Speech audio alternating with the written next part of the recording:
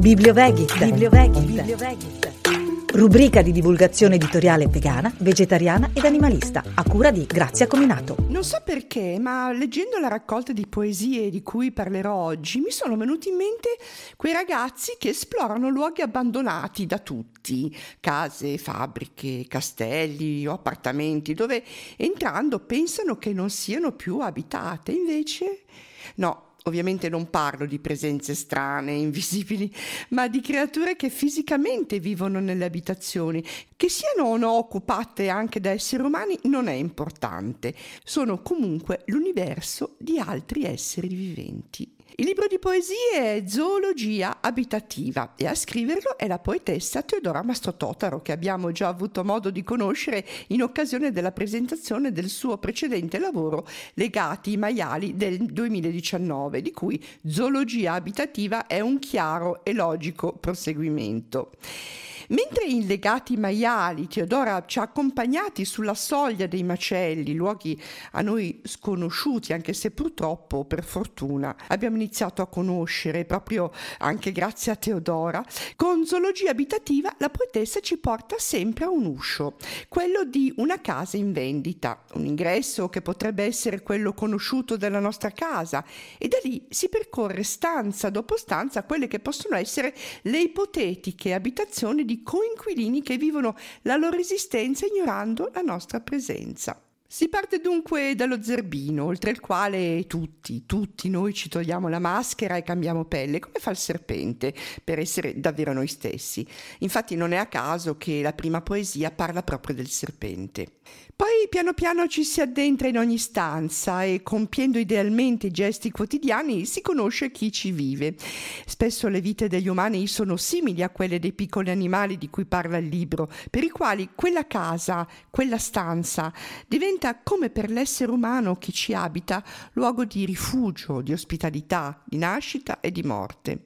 Ogni animale può essere uno specchio in cui riflettersi e riconoscere la nostra stessa esistenza, superando così il concetto di specismo, perché anche la più piccola creatura, la più piccola o breve vita può insegnarci qualcosa.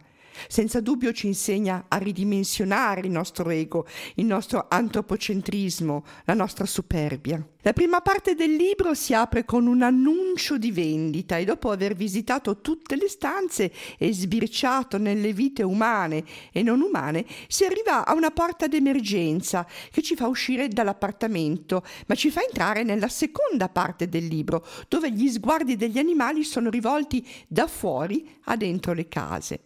Intrecci di vite umane non si dipanano di pagina in pagina. Gli acari, la zecca, il pesce nella boccia, il cardellino nella gabbia, la gatta, il topo, la lucertola, persino la tenia, i moscerini della frutta e tanti, ma tanti altri animali raccontano di storie antiche, persino aneddoti, che rimangono vivi solo nella memoria, ma che Zoologia Abitativa ha il potere di riportare alla luce. Dono prezioso quello di Teodora Mastrototaro, di avere la capacità di tradurre in versi la voce degli animali e in emozioni la loro esistenza, che spesso l'essere umano ignora e troppo spesso prevarica con inaudita e inutile violenza. Il linguaggio poetico è spesso criptico e anche le poesie di Teodora parlano un linguaggio che sfiora il simbolismo e si può percepire a livello sottile, quello meno razionale. Leggere le sue poesie con lentezza, chiudere gli occhi e farsi trasportare nei più nascosti anfratti per conoscere altre esistenze, magari cercando di immergerci in quelle altre vite e altre quotidianità. È così che si cambia dimensione, ci si immerge in mondi sconosciuti e se lo facciamo con rispetto e senza paura, ritorniamo arricchiti di qualche consapevolezza in più.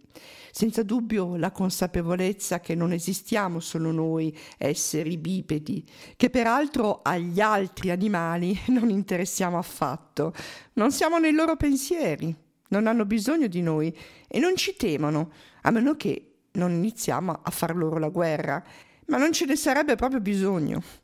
Con Zoologia Abitativa è ben chiaro che una coesistenza è possibile. Si parte dalla coesistenza pacifica con gli animali, anche il più piccolo, per arrivare alla coesistenza altrettanto pacifica con tutti gli altri esseri umani.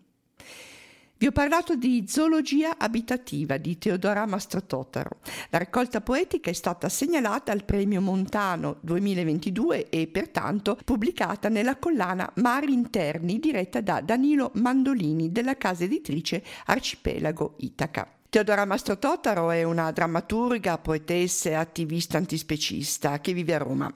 Ha pubblicato 2 raccolte di versi, Afona nel tuo nome e Legati i maiali. Le poesie Carne e gabbia, il monologo Il riflusso, nato dalla raccolta di reali testimonianze dei lavoratori nei mattatoi, sono stati pubblicati nella rivista di critica antispecista Liberazioni.